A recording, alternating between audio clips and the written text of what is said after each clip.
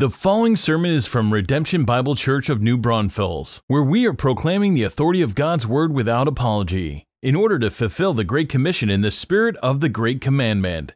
Exodus 36.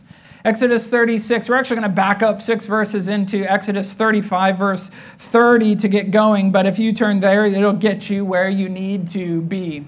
Now today wraps up our lengthy series through Exodus. It's been great, hasn't it? If you think back to way back to part 1, we've journeyed with these Israelites from their slavery in Egypt to now freedom as God's people in the wilderness and everything in between. And now as we come to the concluding chapters, as they are set free to work, I wonder what it was like for the Israelites to find themselves on this day. You know, through the end, though this is really the end of the book of Exodus, it's really in many ways the beginning of a whole new era of God's people. I can imagine for them that the excitement was high and their enthusiasm was through the roof. I suppose in some ways it was a lot like the first game of the season for a basketball team. They had been through a lot in the off season. They've been given a new playbook. Some players have left. New players have joined the team. They have been doing these team building exercises and lots of scrimmages and practices. And now it's the first game. Now it is time to play. Their excitement was high, their enthusiasm through the roof. Maybe it was a lot like a baby day. You know, from the moment when you find out you're pregnant with your first child and it's new territory and you begin to read all the things that are out there, books and articles on parenting and feeding a baby, and you start to get all the things that come with baby diapers and changing tables and car seats and, in all these instances and basketball season, pregnancy, whatever, and all things in life. When there's unknowns ahead for us, there are two things that we can always be certain of. God will be glorified and life will be different. Always in life, no matter what it is, God will be glorified and life will be different. And for the Israelites here, the excitement was high. The enthusiasm was for sure through the roof because now it was time to construct the tabernacle. As Exodus comes to a close now, they have been given all the instructions that they needed from the Lord. In the previous chapters that we've covered, they have been themselves given of their resources, their gold and precious stones, of the materials necessary to build the tabernacle and to build the priest's garments that he would wear. And so the people had given, God had given the plans, and God had also given his promise that once these things had happened, that he would dwell there with them in their midst. See, this is what the entire book of Exodus is leading us towards. See, why did the God of glory deliver them from slavery? Why did the Lord preserve them through the judgments? Why did the Lord rescue them through the Red Sea? Why did the Lord provide food and water in the wilderness? Why did he make a covenant with them? Why would the Lord relent of his anger and extend mercy when they had sinned with the golden calf? Why? So that he could be their God and they would be his people. So that God would get the glory due him, that he would be glorified not just amongst these people, but throughout the nations. He would do these things so that he could come and dwell amongst his people. And yet, church, because he's holy, because he is perfect, because he is who he is, and humanity is sinful and who we are, God had to make these provisions all along the way so that he could come near to them. Our sin was the obstacle, and so God gave the way to get over the obstacle. See, this was his plan.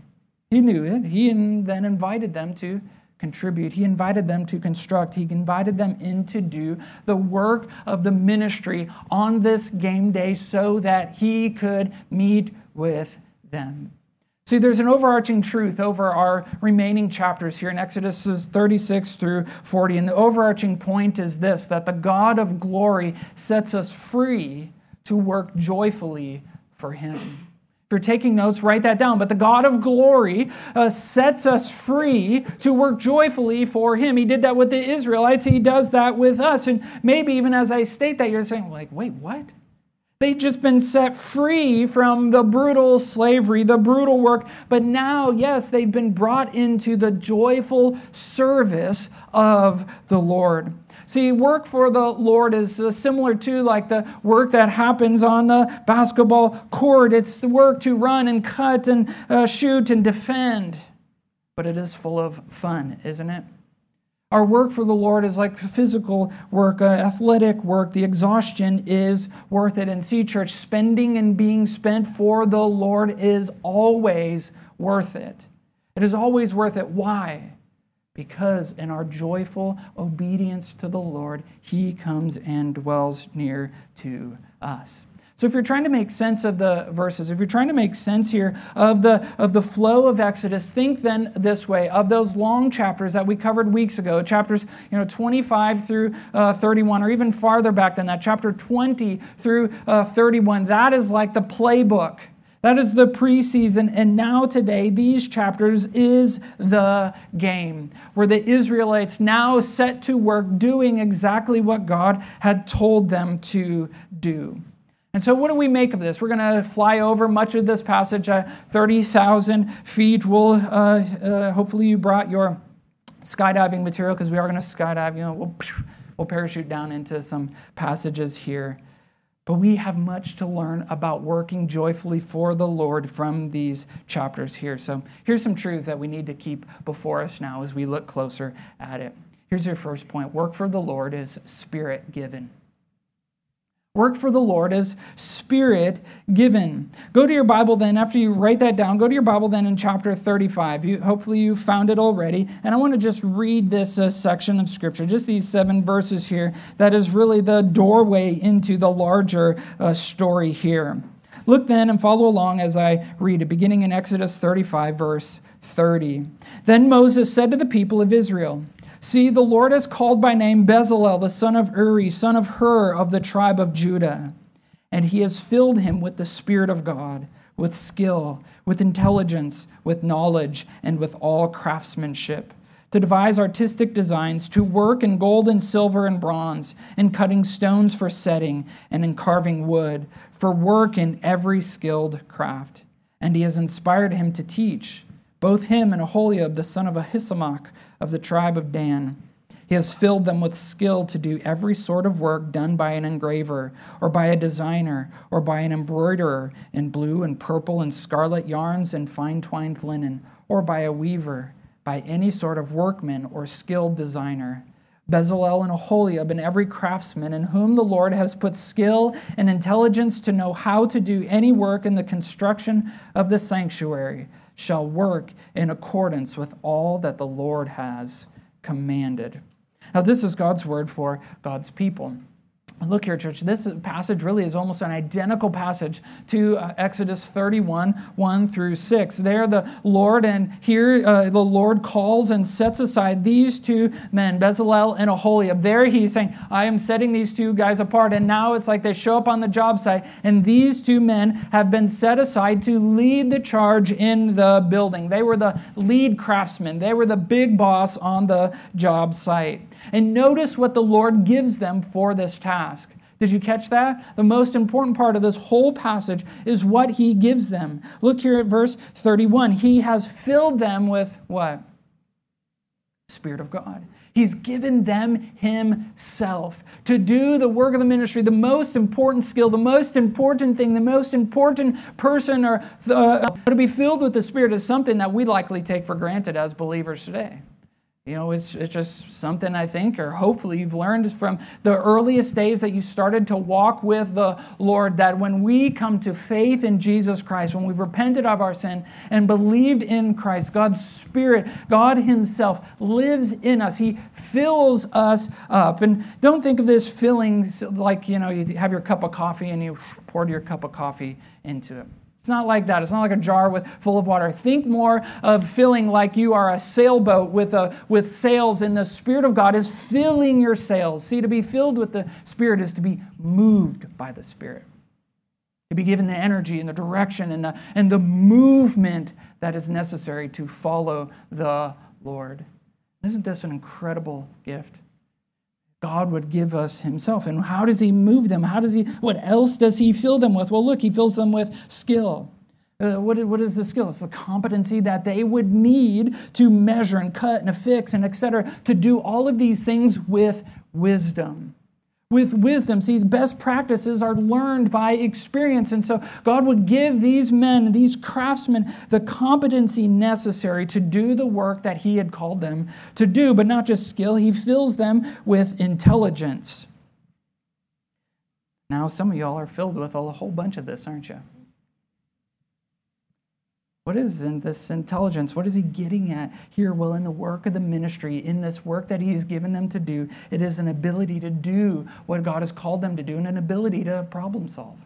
An intelligence to think quickly and to make decisions there on the spot. But it's not just an intelligence, but also a knowledge of the subject, of the materials in which they are using, a practical understanding of how these stones work and how the fabrics fit together and how the project will come together. See, God gives them what they need by means of knowledge, but also, look what the next word is, craftsmanship. With all craftsmanship. See, in the world of building, in the world of trades, there are builders and there are craftsmen, aren't there? See, I can build things. I know how to use power tools and hand tools. If you tell me what to do and give me instructions, I can build. But I'll tell you what, I ain't a craftsman. Gordon Miller, he's a craftsman. He makes things with excellence, right? All craftsmanship is a competency, yes, to build and cut and fix and do all the things that God would call them to do, but it is doing it with excellence and attention to detail, to the fine things, to the design, and really, which is where he's coming to, all craftsmanship. And then look at verse 32, to devise artistic designs, to work in gold and silver and bronze. This is an understanding, a skill, a love for the material, a love for the project, seeing the reason in which they are building. And so what does the Lord do? The Lord calls these men, he sets them apart for this work, and he gives them the comprehensive wisdom and ability that they would need to do the work according to God's standards. See, make no mistake about this, church. God, the Lord, always equips his people for his work by his Spirit. Write that down if you're taking notes. The Lord equips his people for his work by his Spirit. And so God wouldn't just say, hey, I want you to go build this. Now figure it out by yourself. No, but the Lord, by his Spirit, is leading the charge and equipping these people to do the work that he would call them to do. And this isn't just a one-time event. All throughout our scriptures, God has been doing this when he sets his people on a mission. He gives them exactly what they need. Generations later, he would equip Kings David and Solomon, the Old Testament prophets, to lead his people in these eras. He would do it again in the time of Christ through John the Baptist, through his apostles at the foundation of the church in the book of Acts. And guess what? He is doing it even today. The Lord is equipping his people in the work for the building up of the church, for the advancement of the gospel, for the fulfillment of the Great Commission. The Lord always equips his people for his work by his Spirit. And church, this is something that we need to remember often. That work for the Lord is Spirit-given. We need to remember this especially when we are serving the Lord, when we are working for him and we feel in over our head. Ever been there? Like, all right, I'll do it, but I have no idea how I'm going to get through this. I have no idea how I'm supposed to serve in this way. We must remember and take confidence in those moments that the Lord will give us exactly what we need when we need it to accomplish his. For the Lord is Spirit-given when we think our gifts are ours. That no, these are skills that I've learned. These are the skills that I do. This is mine. I have cultivated this skill. Oh, church, let us not allow that type of arrogance to sneak in to think that these gifts belong to us, that our work for the Lord, our talents are somehow originated in us and are not given from the Lord. See, they are all from him. He equips us to do it all. The Lord will equip you. If you're called into serving with kids or students here at our church or in the community, If there's a need to bring the gospel, he will give you what you need. The Lord will equip you with the boldness to talk to your neighbors, to have the words in the conversation for the questions they may ask you, to open your home to strangers or your foster kids or whatever the Lord is calling you to do, your work for the Lord. God will always equip you if he is calling you to it. See, if the mission is moving you, then the Spirit in your heart will give you what you need as your heart is ready for it. You know what's so cool? It's so cool that the Spirit moves them in this, but it doesn't end here. See, he perpetuates it also through us as other people are brought into it, as we bring other people into it through discipleship. See, there's a second truth in the end of this book that we have to keep before us in our work for the Lord. Not only is our work for the Lord Spirit-given, but our work for the Lord is discipleship.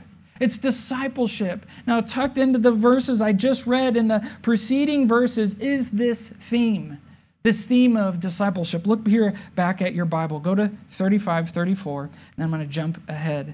But look here. It says, and he inspired him to teach, both him and Aholiab, the son of Ahisamach of the tribe of Dan. Now jump over to 36:2. And Moses called Bezalel and Aholiab and every craftsman in whose mind the Lord had put skill, everyone whose heart stirred him up to come do the work. And they received from Moses all the contribution that the people of Israel had brought for doing the work on the sanctuary. They still kept bringing him free will offerings every morning, so that all the craftsmen who were doing every sort of task on the sanctuary came, each from the task that he was doing, and said to Moses, the people bring much more than enough for doing the work that the Lord has commanded us to do. So Moses gave command, and word was proclaimed throughout the camp, let no man or woman do anything more for the contribution for the sanctuary.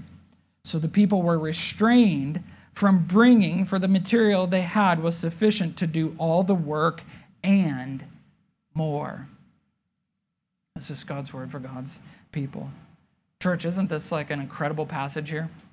And it's awesome, like Bezalel and Aholiab, they lead the charge, but many are doing the work, and they are given this ability to teach, or they are inspired then to teach others to do the work. See, part of our work for the Lord is not just so that we would do it all, so that we would somehow take the credit for ourselves, but also to teach others, to pass the baton forward so that they are also brought into the joy of serving the Lord. See, God wanted as many people as possible to be a part of the construction of the tabernacle here, I think. He didn't want it just to fall on these two people or just on Moses, but he was bringing others in, so much so they were all compelled to give and to work, and it had this like compounding effect. Just as we saw last week in chapter 35, like all their hearts are stirred, from leaders to the craftsmen, men, women, everybody, all of Israel was inspired to give, so much so that they have to they're restrained, hey, we've got enough. We can't take any more. They have to cut it off. But it's this abundance here, and the abundance of the giving and the abundance of the workers, that we know this is directly from the Lord. See, make no mistake about this. Church, God's people always get behind God's work. Write that down if you want. God's people always get behind God's work. When God calls the people to work, when there's a need before us, when the mission is set, God's people always rise up. God will not let his work lack. Lacking materials, lacking things. Now, he may call you to do it with a sparse army. Look what he does, Gideon, case in point. They want to do 1,000s, and God's like, no. Why does he do that? So that he gets the glory. So that the Lord gets the glory through the people, through the gifts, and through this discipleship as we are passing it on to others. See, our discipleship and the work for the Lord is both caught and it is taught. Bezalel and Aholiab, they lead the way, they teach. They show people the practical skills for the engraving, for the embroidery, for all the carving and the work that they need to do. They teach others. And as more do, more people give, more people get involved, which means more can do and more can give. And this is exactly, church, what discipleship is all about. Giving more so others give more. Investing in others for their spiritual good so they invest in others for their spiritual good so they invest in others for their spiritual good. Teaching both biblical truths and also practical skills for life. In our passage here, the skills are pretty specific, aren't they? Like they're all listed out here of weaving and engraving and embroidering and carving and constructing and metallurgy and all these things. But often in life, it is way more general. And this is something that all of us can do, isn't it? We're all called to serve the Lord, and we all can be giving it away, asking yourself, like, who can I pour into? Who can I pour into? I was encouraged once by a mentor of mine to do this. He says, whatever you do well, don't ever do it alone. I thought, like, what does he mean by that? What does he mean by that? It means like if you do something well, make sure you have somebody else with you so they can see you. You can be teaching them and modeling for them whatever it might be. And so what is a church that you do well? What skills has God given you? What has the Spirit given you to do? What intelligence or knowledge or craftsmanship and whatever the myriad of gifts and abilities that He has given you to do? What can you do well? Let me just encourage you, for the sake of the gospel, for the sake of the mission, don't ever do it alone. Bring somebody alongside with you. Think how you can take the skill and connect it to the gospel. How you can make a beeline to Christ and show them how, you have this verse before you. He says, what you have heard from me in the presence of many witnesses, entrust to faithful men who will be able to teach others also. See, that verse is like ingrained into the fabric of our church, and fabric really of the Christian life, that we are giving away what we have. We are giving away these biblical truths that God has taught to us. Paul's speaking there specifically of the gospel, of biblical truth. But we can expand this mentality out into our discipleship in everything. See, we need to remember this truth. We need to keep this before us, that everything is an opportunity for the mission. Everything is, discipleship plays out in the home. As older women, as you seek out younger women to pass on the wisdom that you've learned in marriage and parenting and working and life. As older men, as you seek out younger men in the same way, pass on the skills of biblical manhood and working for the Lord and loving your wife and loving your kids. Parents, this plays out in the home, even as you make your priority your disciples in your church or in your home. Your home. Your kids. They are your primary disciples. They are the one who you are investing in for their spiritual good. Teach them in everything. You're teaching them how to cook, as you're teaching them how to build, as you're teaching them how to fold clothes and do laundry and clean the house and scrub toilets. Teach them through this to love Christ. Teach them to love the Lord. Let them see it through you. Show them that even as you serve them, you are doing so out of joyful obedience and work for the Lord. Let them see it in you. This plays out in the workplace as we seek out coworkers, as we seek out others, pass on skills, as we would serve them even in the workplace to have an intentional spiritual impact. As we live out the gospel in our workplace. It plays out in the church, obviously here. As we serve on ministry teams, as we seek out others, as we serve one another, as we ask others to join. See, no work, no team here at the church is more or less important, but we all are working together. Why? So that every time we gather, we go vertical. That every time we gather, our work is compiled together so that we can collectively meet with the Lord. And this is why we gather. Our work for the Lord is discipleship, but here is the third point. It is also communal. Our work for the Lord is communal as we all work together to keep the gospel central in what we do. Now, this point here takes us through the bulk of the passage, so I'm not going to read it. This is really the entirety of 36, 37, 38, and even into 39. We'd be here for the next hour or so if I was going to read that. But I want to show you something that is repeated through it so you can see where we get this point from it.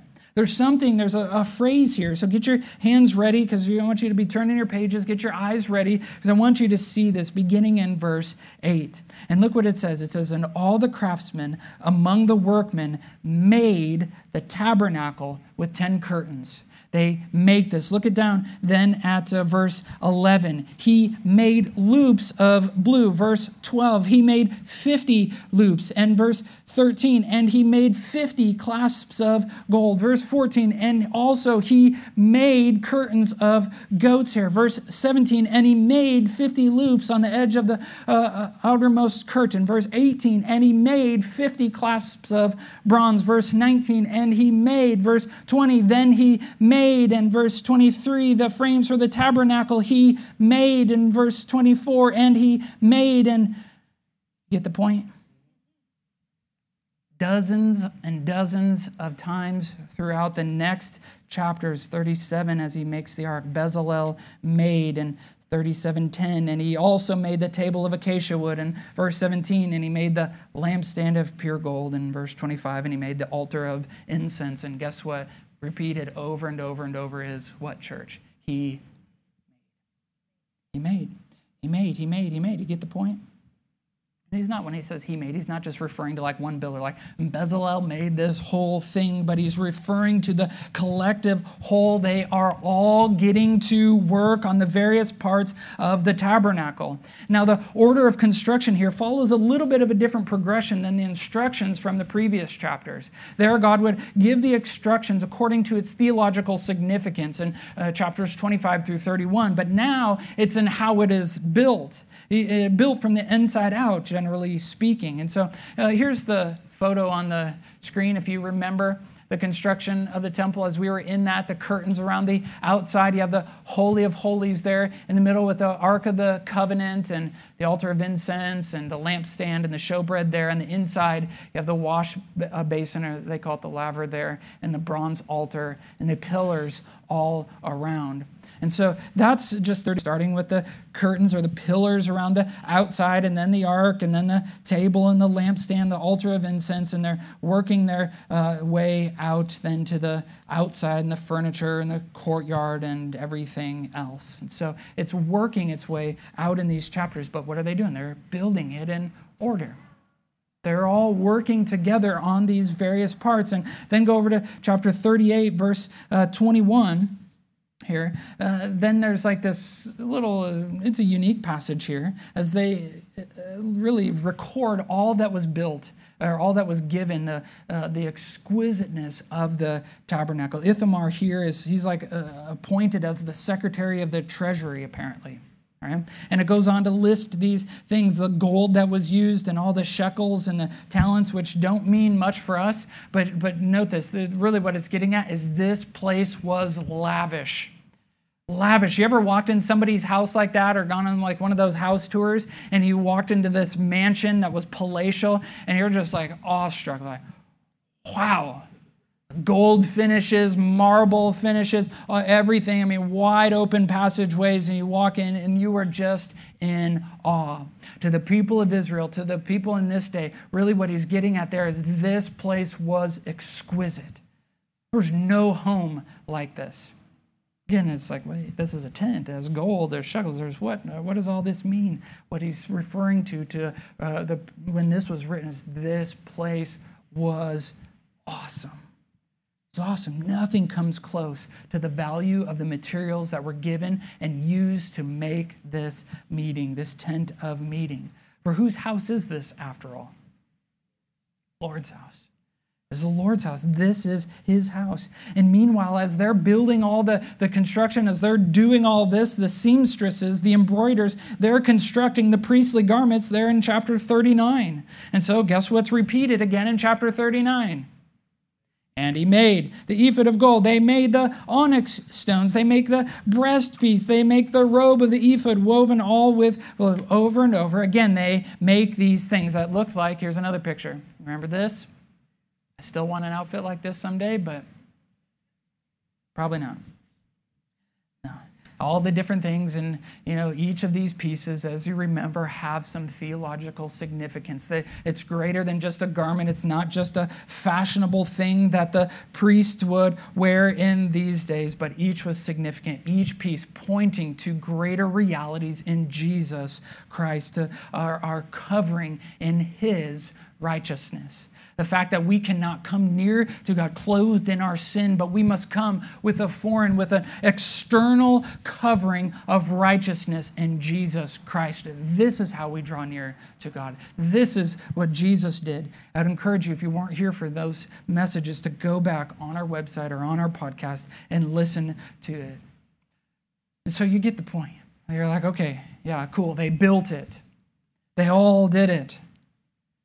But here's the thing, church. The point is they all work together, unified, collectively to make this happen. Look at chapter 39, verse 32, which sums it all up. Chapter 39, verse 32. Thus all the work of the tabernacle of the tent of meeting was finished. And the people of Israel did according to all that the Lord had commanded. So they did. See, church, God commanded, they contributed, they constructed as an uncommon community, working together so that God would be worshiped, so that He would meet with them. Imagine if the guy that was appointed to make the hooks didn't show up.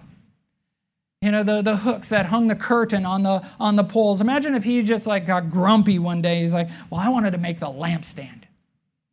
I don't want to make the hooks. I'm better than that. I want to make the lampstand. But Bezalel said that I need to make the hooks, and so he doesn't show up because he's grumpy. Imagine maybe he didn't show up because he's mad at someone. They said something hurtful to him. They made a comment that the hooks didn't shine like they were supposed to. And instead of forgiving them, instead of working to shine, instead of working a little hard, he just bails on the work and doesn't show up. It's the hooks, right? No hooks mean no curtains, which mean no curtains are hung, which means the tabernacle is exposed and naked, and the glory of the Lord would not be concealed, which ultimately then means God does not meet with them. See, church, every person, every task, every skill, everything, no matter how glamorous or how obscure it may seem, every part is important in the greater work of the Lord. It's not about the job in and of itself per se. It's about God's people working together so that God would come and meet with them in their midst. See, the same point is made by Apostle Paul again in 1 Corinthians 12. As he calls his people there, the church there, to work together. Just listen to these verses. They may be familiar to some of you. 1 Corinthians 12, beginning in verse 4, he says, "Now there are varieties of gifts, but the same Spirit. There are varieties of service, but the same Lord. There are varieties of activities, but it is the same God who empowers them all in everyone. To each is given the manifestation of the Spirit for the common good," end quote. Now there's some echoes there back to Exodus, isn't there? One Spirit giving the work, one Lord who is our master, one God who is empowering the work, all why for the good of all the people and the glory of God, so that He would come and meet with them. The passage would go on to use these examples of saying, well, I'm not necessary. The truth we must keep before us, especially when we think that all of this, all of our work revolves around us. You think well, nothing will get done in my home if I wasn't here. We begin to think that we need to keep this truth. No, everybody has a part. Each of us has a part for the glory of God and the good of one another in everything. Church, let us do our part for the glory of God, and while doing so, experience the blessing of obedience. That's what this chapter is culminating in. See, here's the next truth to really keep before us that is woven all throughout it. But our work for the Lord is obedience. And obedience is where we find the blessing of God. See, come back to the text now. We left off in 39-32, so we'll pick it back up now in verse 33. And let me just kind of work our way through and summarize it here. See, the people had built all the parts. They built all the parts, and now they bring it to Moses. Look at verse 33. Then they brought the tabernacle to Moses, the tent and all its utensils, its hooks, its frames, its bars, its pillars, and its bases. And it goes on to say, here's everything that they brought. It's like the order list that comes when like the delivery truck shows up. Ever been on a job site or something, and they come and they like, here are all the items on the list, and they want you to check it and look through all the boxes or everything. Now in those days, they didn't have trucks that would show up. Maybe, I guess, the donkeys carted all these things into Moses. Like, here's everything that we are bringing to you, and it's all recapped then up to verse 41. But then in verse 42 and 43 now is the summary again. Look at it. It says, according to all that the Lord had commanded Moses, so the people of Israel had done all the work. And Moses saw all the work, and behold, they had done it as the Lord had commanded, so had they done it. Then Moses blessed them. Church, their work for the Lord, their obedience to the Lord brought the blessing.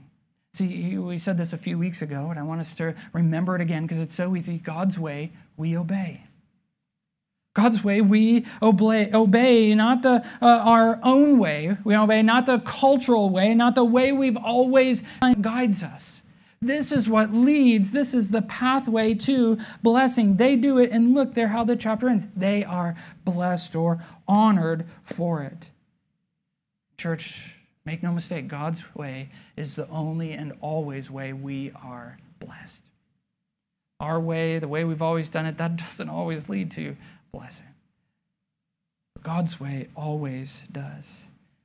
So then the Lord, he starts speaking now. They bring all the things to Moses. And then in chapter 40, the Lord begins to speak again, and he gives instructions for the assembly. All the pieces show up, and now the Lord says, hey, here's how you are to put all of this stuff together. And we're given a time marker here at the beginning of chapter 40 in their obedience, because the Lord says, hey, on the first day of the first month you shall erect the tabernacle of the tent of meeting, and you shall put it in the ark of the testimony, and shall screen the ark with the veil. So why is that important?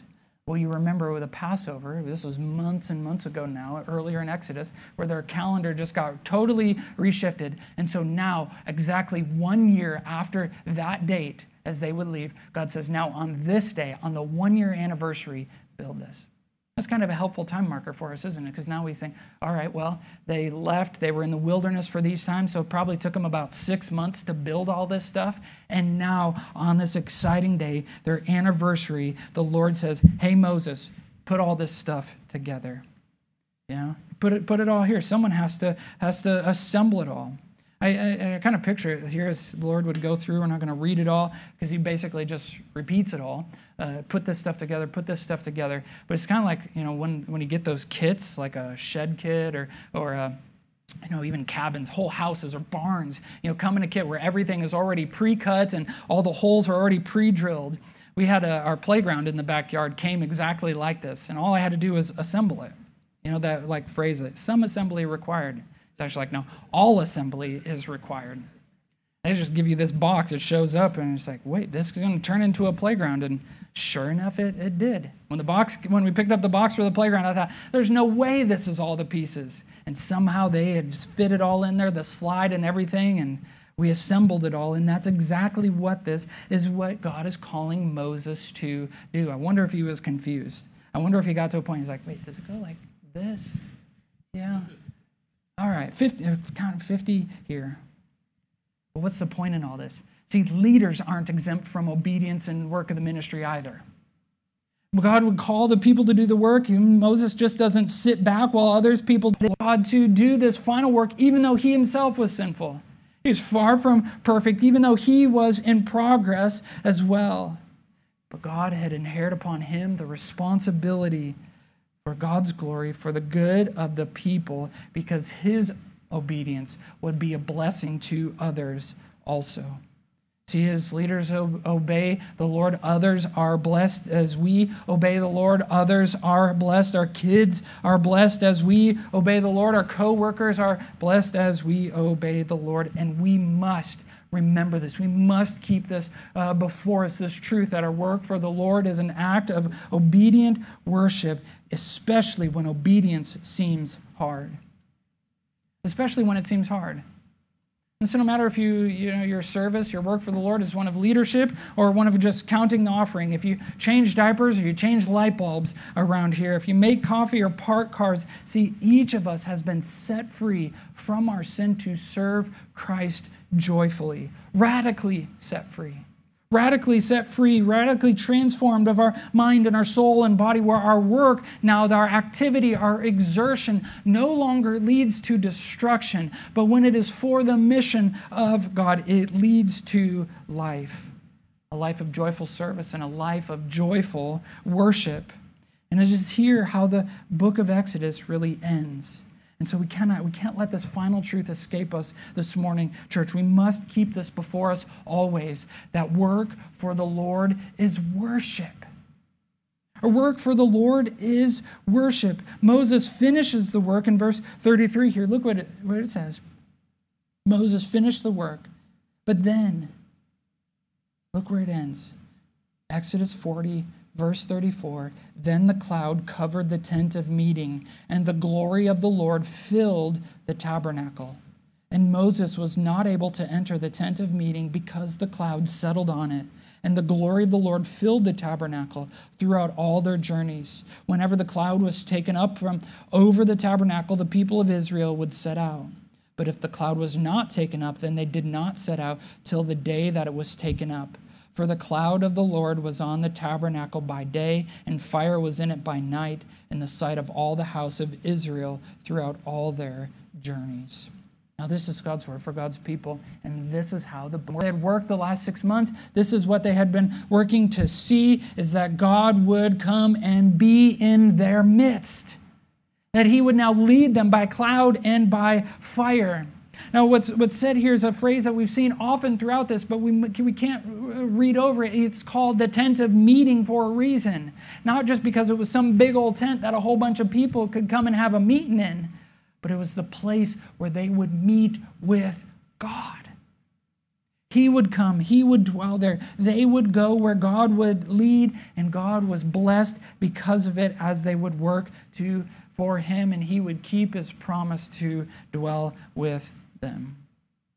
See, when we worship, when we walk, when we work, when we rest in the Lord, he draws near to us. When we are about the Great Commission, when we are about his purposes, he is with us, and we cannot forget this redemption.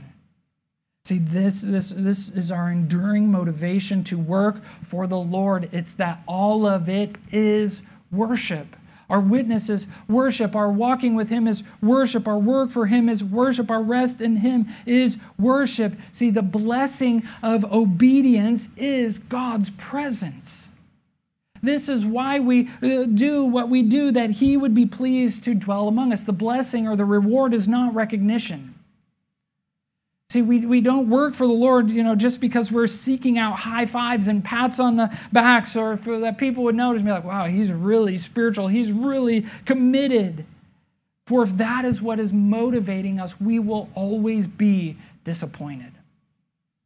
We will always be disappointed. It doesn't mean we can't encourage one another. We actually should. We should be honoring one another, especially for their service to the Lord. The thing is we can't be after it. We can't be looking for it. We can't be seeking it. That cannot be the enduring motivation for why we serve the Lord. The reward is not recognition, nor is it promotion. See, we don't serve the Lord if we're just looking for more power, more prestige, more, to be in the room where it happens. For that belongs to the Lord, all power, all prestige. Doesn't mean we don't have ambition. It doesn't mean that we don't seek more spiritual responsibility as we disciple one another and as we want to lead for the glory of God. But we can't be seeking it for the sake of the power and prestige and the promotion that comes. And we must remember this, church, when these attitudes, these sinful attitudes creep into our soul. They're subtle, but they are so dangerous. They're dangerous, and they keep us actually away from the presence of the Lord. They keep us from attaining the very thing that we want. For subtly here, look at verse 35. See, it's just kind of said here, but it's really quite tragic. But God would be merciful here. But verse 35, Moses was not able to enter, he kept at a distance. They could not come. Now, they had assembled all this stuff, and now God was dwelling among them. But here's the thing, church. Leviticus hadn't happened yet. Their sin still kept them apart. God would still have to come and lay out the sacrificial system. Their sin wouldn't have to be atoned for. They could not get any closer than this. God was here, but they could not enter until their sin was atoned for. And so look, this is what's glorious. I'm going to give you a sneak peek into the next few books, because I know how much everybody loves Leviticus, right? No, I know Leviticus is so hard, but let me just give you kind of an overarching picture about what is to come, because even though Exodus is ending, it is really from here. And so I just showed you here. Open your Bibles. I want you to follow along with some. Moses, he's not able to enter the tent. Look over. It's probably on your next page, Leviticus 1:1. The Lord called Moses and spoke to him from the tent of meeting, saying, speak to the people of Israel and say to them, whenever you bring an offering to the Lord, you shall bring your offering of livestock from the herd or from the flock. Now, I'm not getting into the offering stuff here, but I want you to see what is happening in 1:1. The Lord called to Moses and spoke to him where? From the tent. God is in the tent. Moses is outside the tent, still unable to enter. And all of Leviticus is about laying out the laws and the purity laws and the priestly rituals, all leading to the Day of Atonement in Leviticus 16 and 17, where their sins would be atoned for. And when that would happen, then the high priest could draw near to God. Moses can't. He's still kept out from the tent. And so Leviticus is given. All these things are given. And now flip over to Numbers 1:1. Go over there. Just flip. Numbers is the next book. It'd be cool. It's fine. Come over. Numbers 1:1. Are you there? Okay, look at it. Numbers 1:1. The Lord spoke to Moses in the wilderness of Sinai. Okay, they're still there. Haven't left. In the tent of meeting on the first day of the second month in the second year after they had come out of the land of Egypt, saying, now where is Moses? The covenant, the laws, all of it is working. They're doing it. They're able to draw near to God. And so now in Numbers, they can come. And now as we read through Numbers, man, they jack it all up. They sin again. They grumble like a bunch of children over and over. And then God, in Deuteronomy, God will lay out the law for them as they're entering the promised land. They're saying, hey, if you want to be blessed by me, hey, if you want to, then you must obey my law as you enter into the fulfillment here of this blessing into the promised land. That's what Deuteronomy is about. But see, church, get this back to Exodus. Gave you a little sneak peek here. But what is it for? The work for the Lord is about worship. And our worship and our work is ongoing because sin remains. Because our sin remains. And so we have to keep coming to Christ. We have to keep coming to him, confessing our sin, working for the Lord, not to work to earn God's favor. That's not what it's about. But we continue plodding on in joyful obedience in the Lord. Why? Because God deserves more and more glory. So we work for him. So we worship him with all of our heart, pleased to be used by the Master for his eternal purposes. See, church, when the game of life is over, we want to know that we've given it all for Christ, don't we? We don't know. Or some of you think, well, I might be closer to that. I've got a long time to live. We don't know that. When our life is over, we want to know we've given it all to Christ and have held nothing back. We've left it all on the court, so to speak. No regrets, no guilt, only grace, only glory, doing all for the work of the Lord and his glory. That's what we want, don't we? We want this as God sets us free. We want our life to count for him. And so from the day we began Exodus, even to now, my prayer for you and for each of us as we've journeyed through this has been from Colossians 1, which echoes yet again of Exodus. And I'll close with this. And so from the day we heard, we've not ceased to pray for you, asking that you may be filled with the knowledge of his will and all spiritual wisdom and understanding, so as to walk in a manner worthy of the Lord, fully pleasing to him, bearing fruit in every good work and increasing in the knowledge of God, being strengthened with all power according to his glorious might, for all endurance and patience with joy, giving thanks to the Father, who has qualified you to share in the inheritance of the saints in light. He has delivered us from the domain of darkness and transferred us into the kingdom of his beloved Son, in whom we have redemption, the forgiveness of sins. Pray with me, church.